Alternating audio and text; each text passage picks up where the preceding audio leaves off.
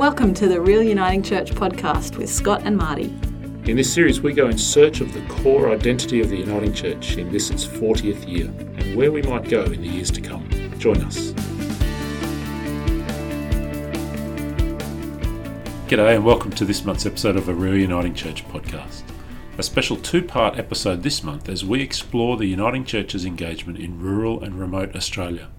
In part 1, Marty will chat with the Reverend Kay Ronalds, and in part 2, I'll chat further with the Reverend Arthur Chewton. Let's dive right in and join Marty and Kay.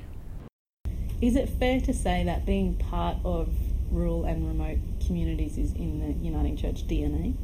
I think that's a really good way to put it, because in most of the country towns there were people who at some stage in the last 100 or 150 years decided they wanted to have their own church of their own particular brand, and that meant that we have a legacy of lots of mostly wooden buildings, but some lovely brick buildings as well.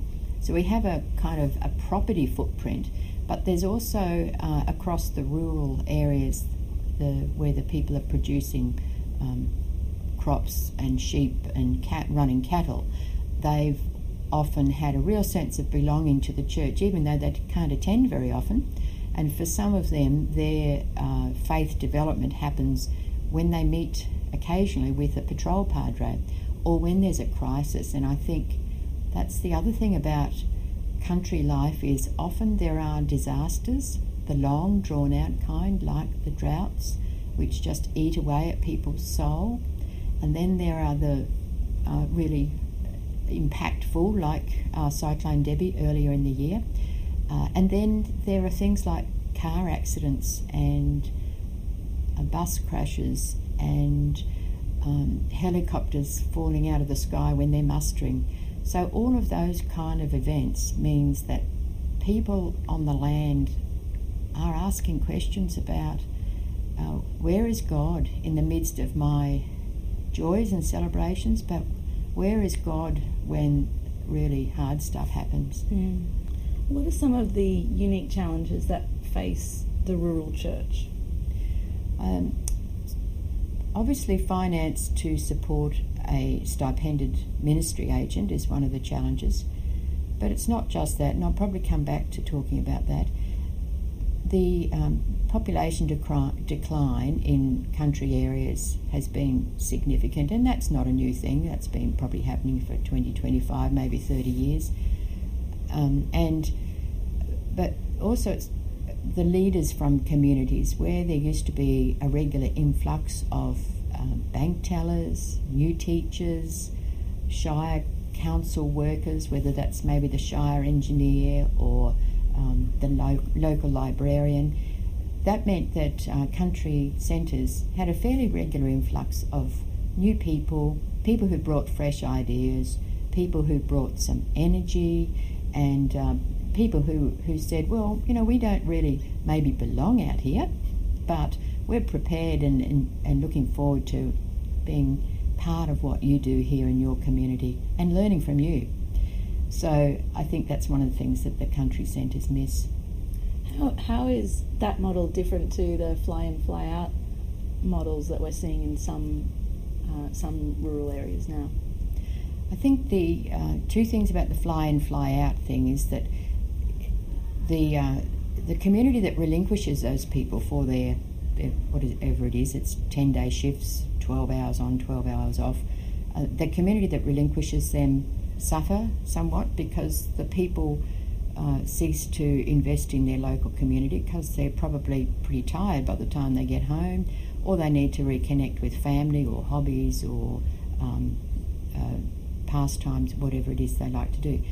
But there's also a cost at the end of where they're working. So if they're in single persons quarters, that's not the same as living with your family in a mining town or a country town that has, say, mining or some other kind of infrastructure work. So again, instead of the people going and living there, even when teachers used to go and they'd have their 10 weeks away from the centre, they'd go home and reconnect with people.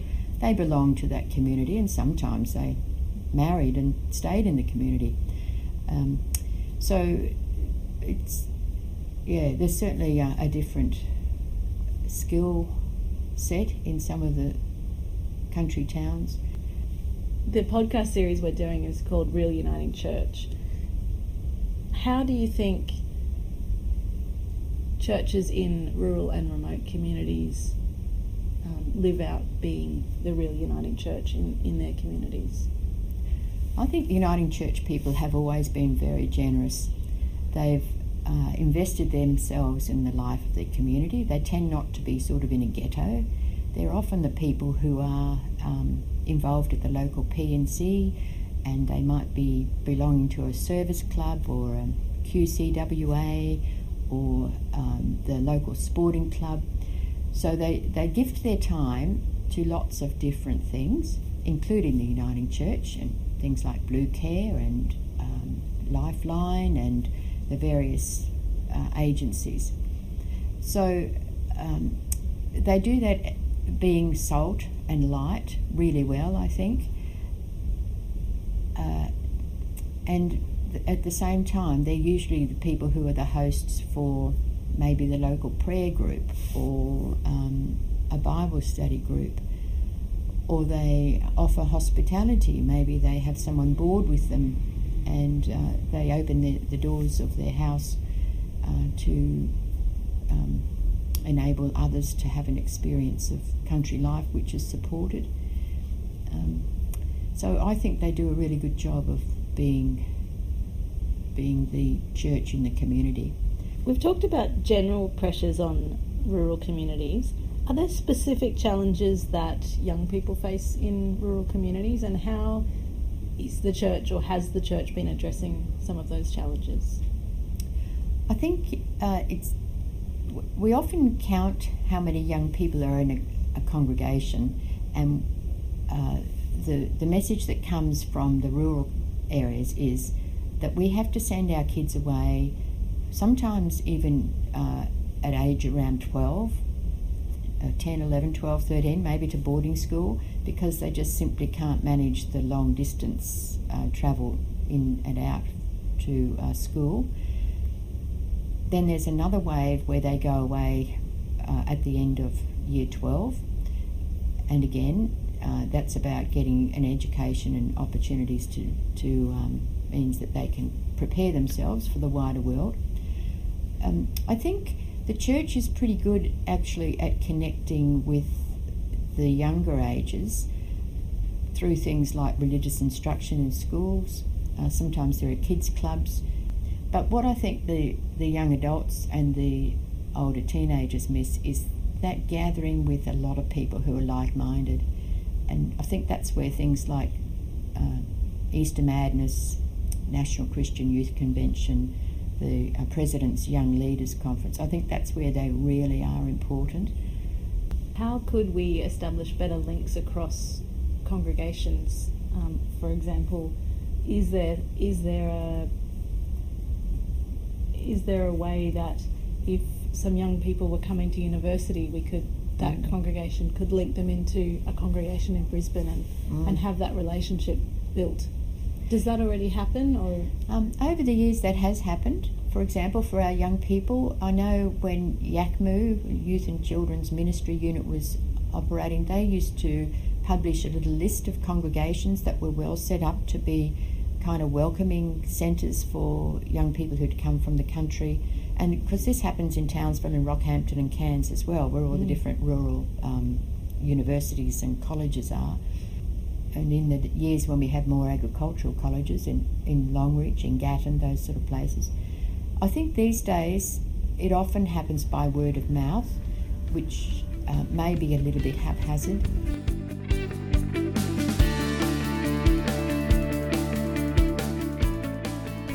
You're listening to the Real Uniting Church podcast. A two-part episode this month, we explore the Uniting Church's connection with rural and remote Australia. Right now, Kay is exploring this topic with Marty.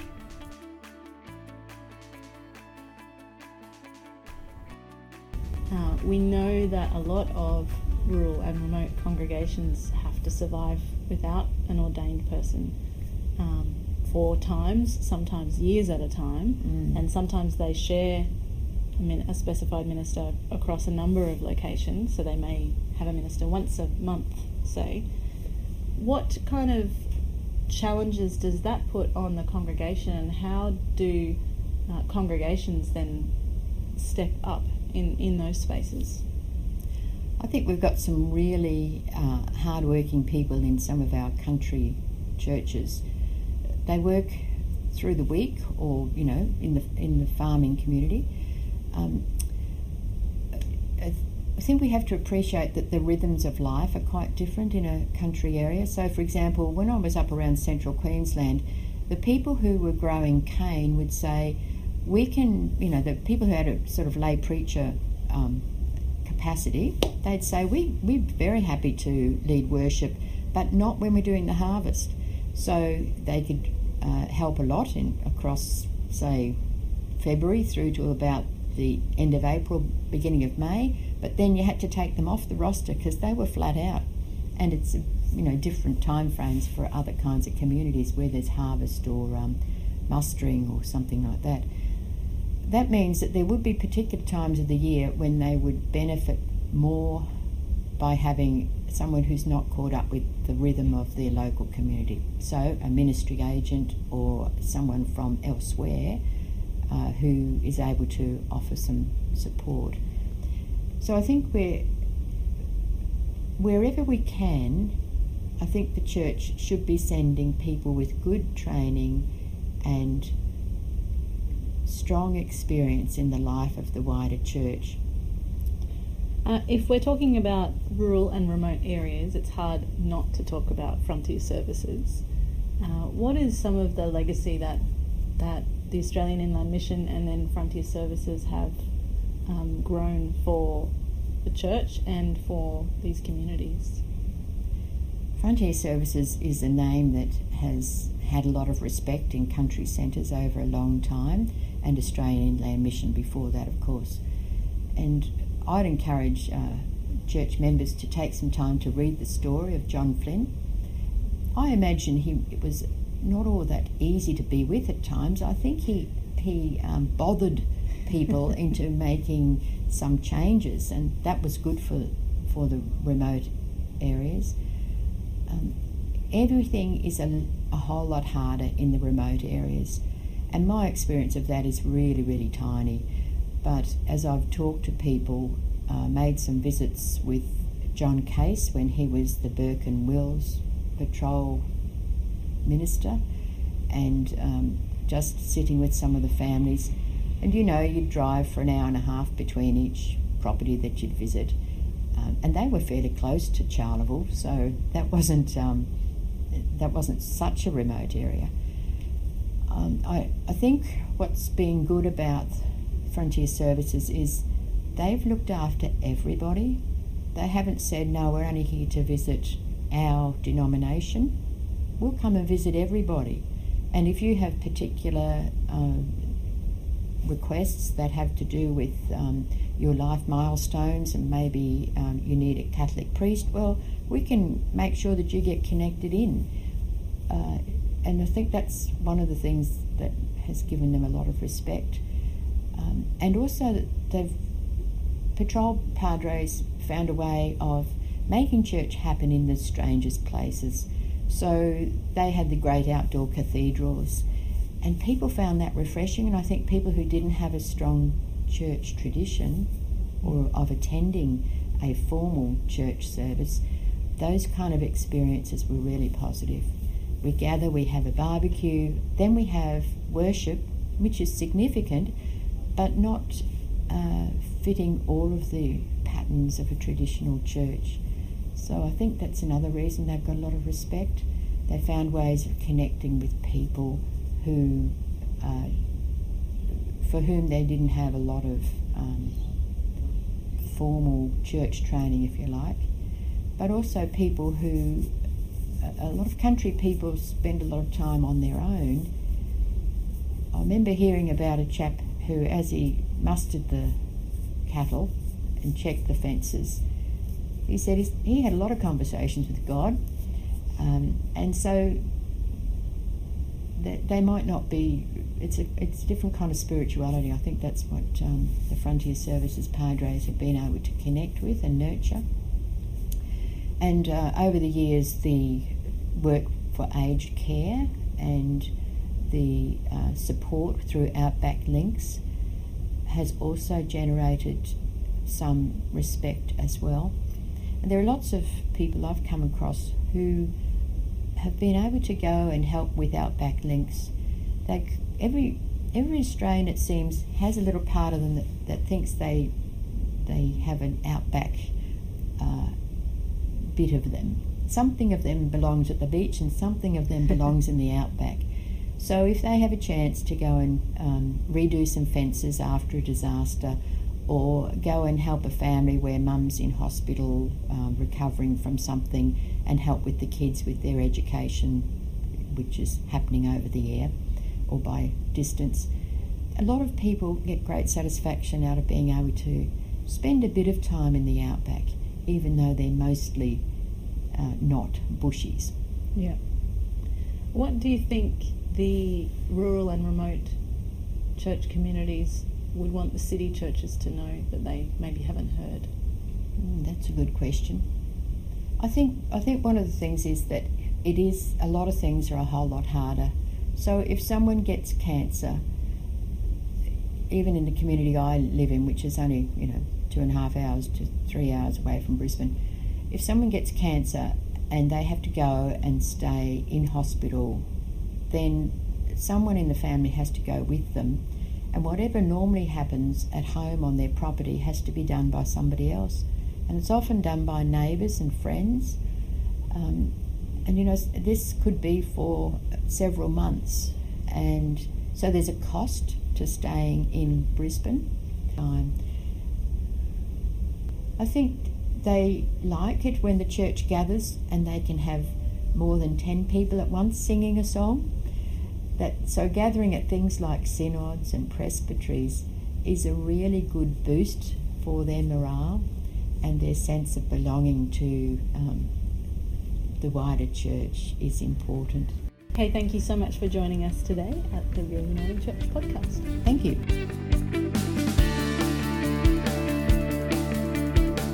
Welcome to the Real Uniting Church podcast. Delighted to be joined today by Arthur Chewton. Arthur's leading the Central Queensland Presbytery's Remote Area Ministry project. Been in that project for about 18 months now and about 6 months to go. That's it. That's correct, Scott. Great to have you with us, Arthur. Thank you. Let me just dive right in and say, orient us to the project. Where did it start? What's the kind of objectives? Okay. Where are you landing? So the Central Queensland Presbytery realised that there's a lot of pressure for ministry off the coast, basically. So we have our regional centre like Mackay, Rockhampton, Gladstone, which seem to be travelling all right. They, like any regional centre, still need the help.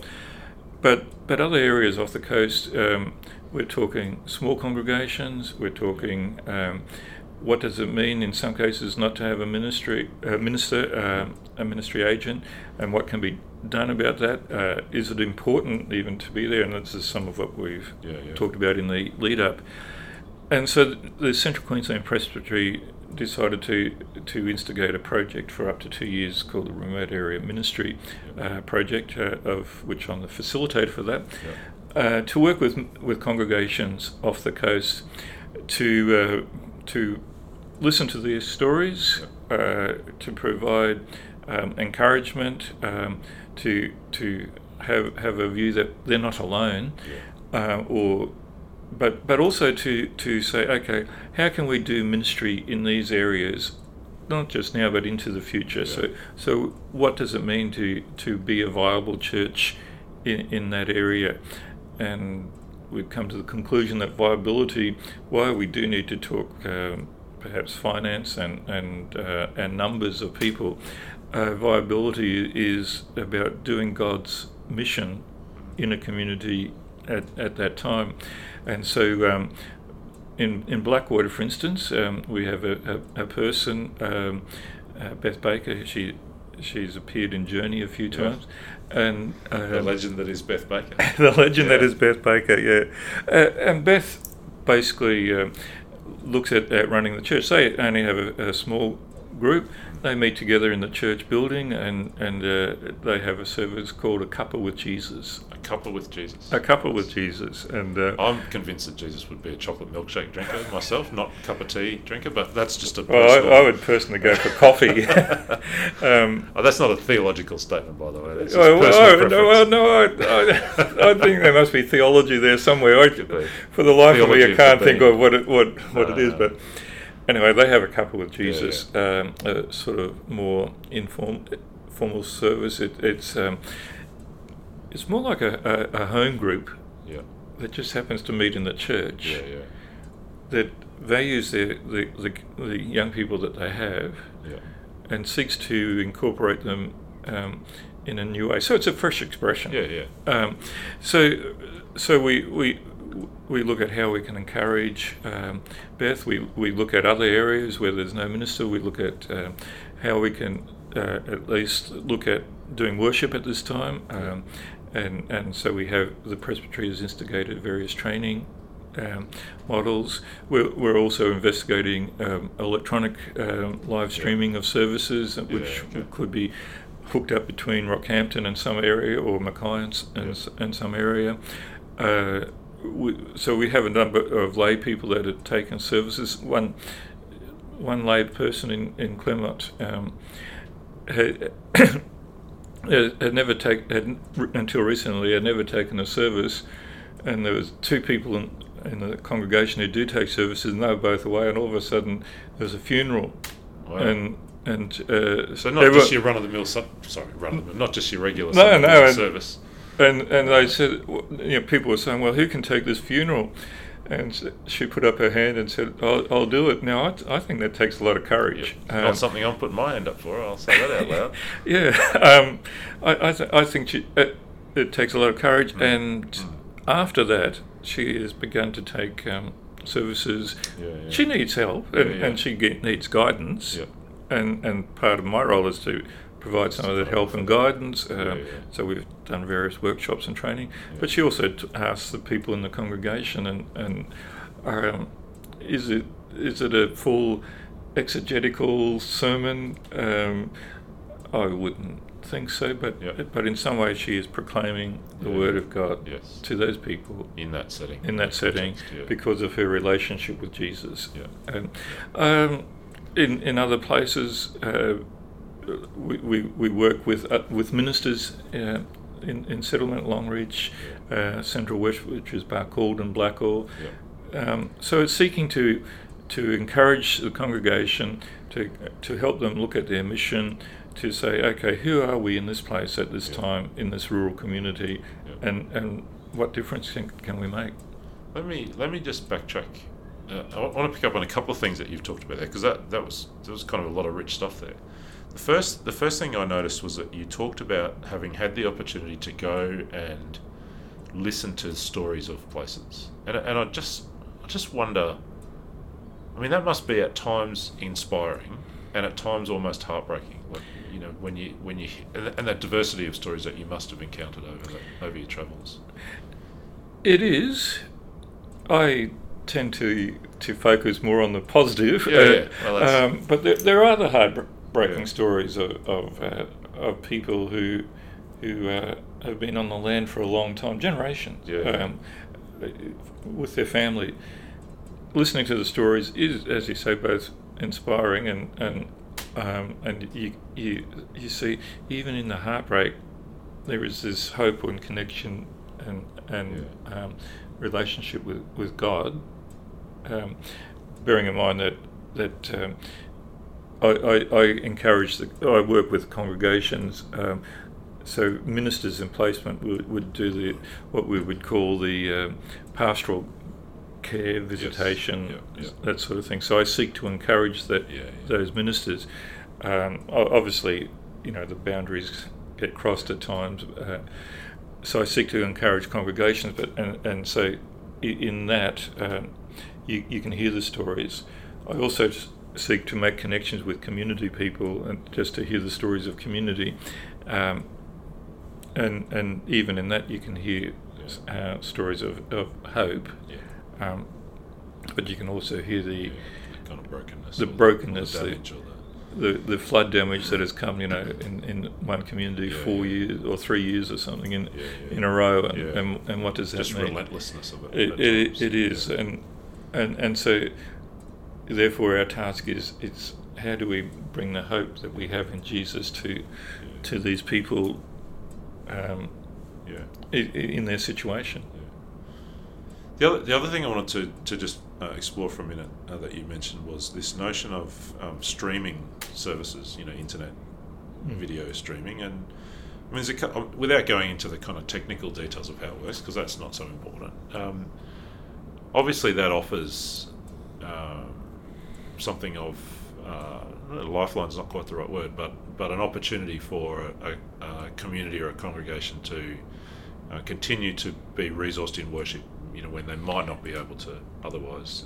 That's part of the picture there? It is. It's also not only worship, but, for example, Bible studies during the week or whatever. So you could have someone sitting in Rockhampton leading the Bible study with someone from Mara and someone from Moranbah and someone from Longreach. So there's that possibility. So there's that connection. I think it also gives a sense of the church is bigger than the local community.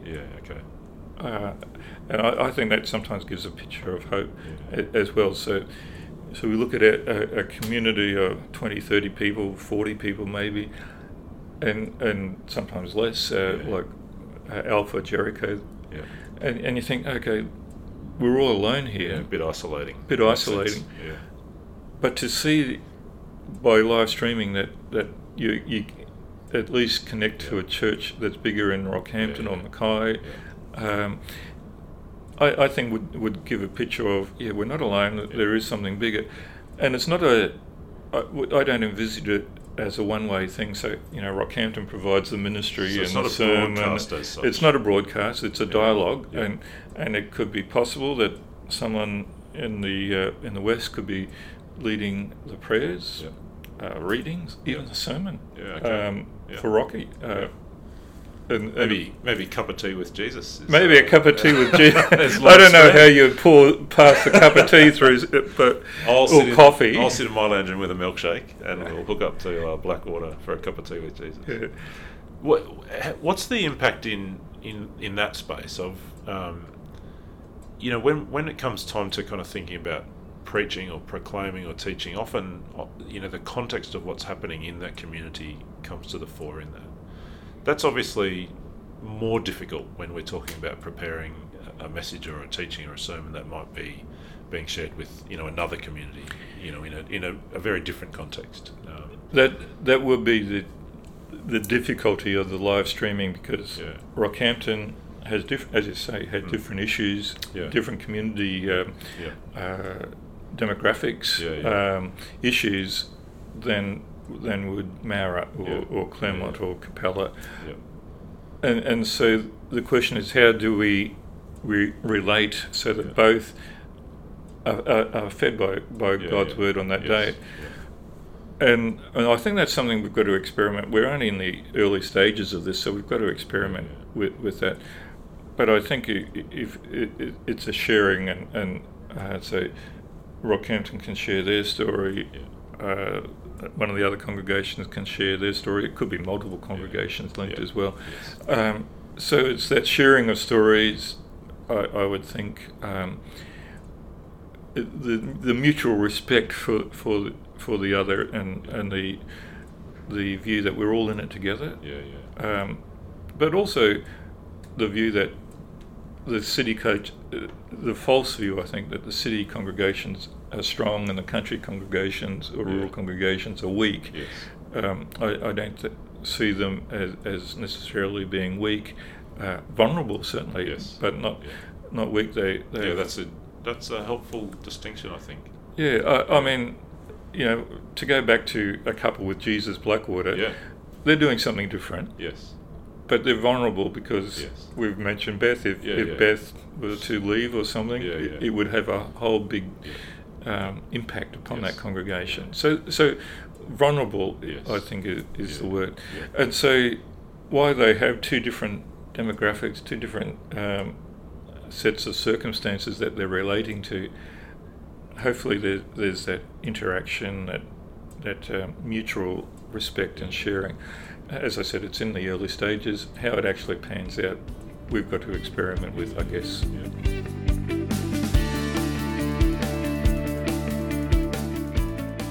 You're listening to the Real Uniting Church podcast, a special two-part episode this month as we explore the Uniting Church's connection with rural and remote Australia.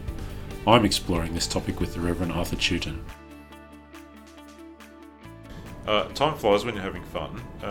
So I have two questions remaining. The first is, I'm going to give you them both, and then we'll work through them. The first is, what, like from the work that you've done, what do you see as the principal challenges for the Uniting Church and its ongoing engagement in rural and remote Australia?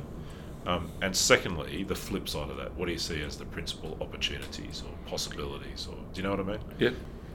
I think the challenges are that very vulnerability that I just mentioned.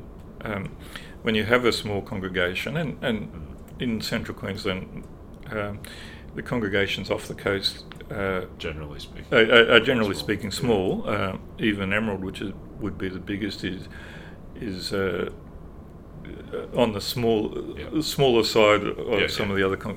So there's that vulnerability and the question of, how can we pass the mantle on, or apostolic succession, or whatever term you want? How can we pass that on to others? What happens if people leave? That's one of the challenges. The other another of the challenges is the continuing impact of outside forces, drought, flood, cyclones. So there's all these natural impacts. There is still the problem of relating to community that according to census information that have a rural depopulation happening. You can see that in every community. So not just the mining community. Not just the mining community. Between the 2011 census, 2016 census, you can see that project numbers have decreased, and therefore services have been decreased. Those sorts of pressures impact upon the church as well in rural communities. But I also think there's a challenge I think that in rural communities and other places too, we've forgotten how to invite people both to Jesus and to the church. And there's an assumption in some places where, because people are within the church are also involved in Rotary or whatever group in the community, that the community, that the members of the church thinks that the community knows all about the church, which isn't quite true, I found. This is all the sort of negative side of it, but I see it as the challenge.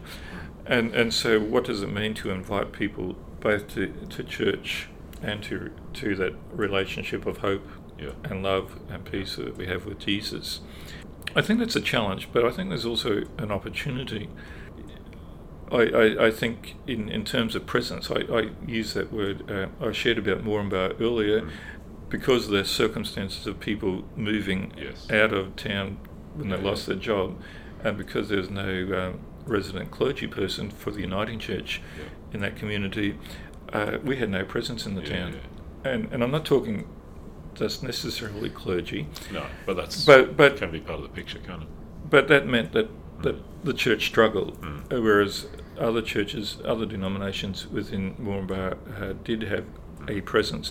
And so I see the importance of presence, either ordained or lay, as being a significant factor which would be able to, on the positive side, bring a sense of hope to the community.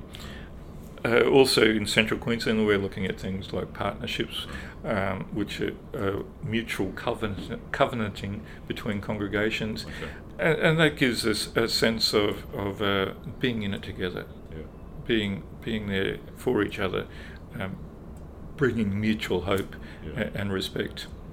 And I think that we can also say that it could be seen almost like a specialised ministry, just as chaplaincy is a specialised ministry, or large congregation, mega church is a specialised ministry.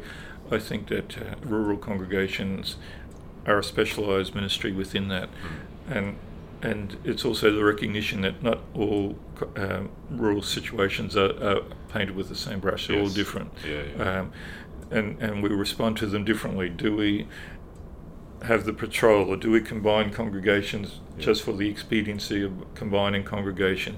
Do we encourage lay people? Do we work ecumenically?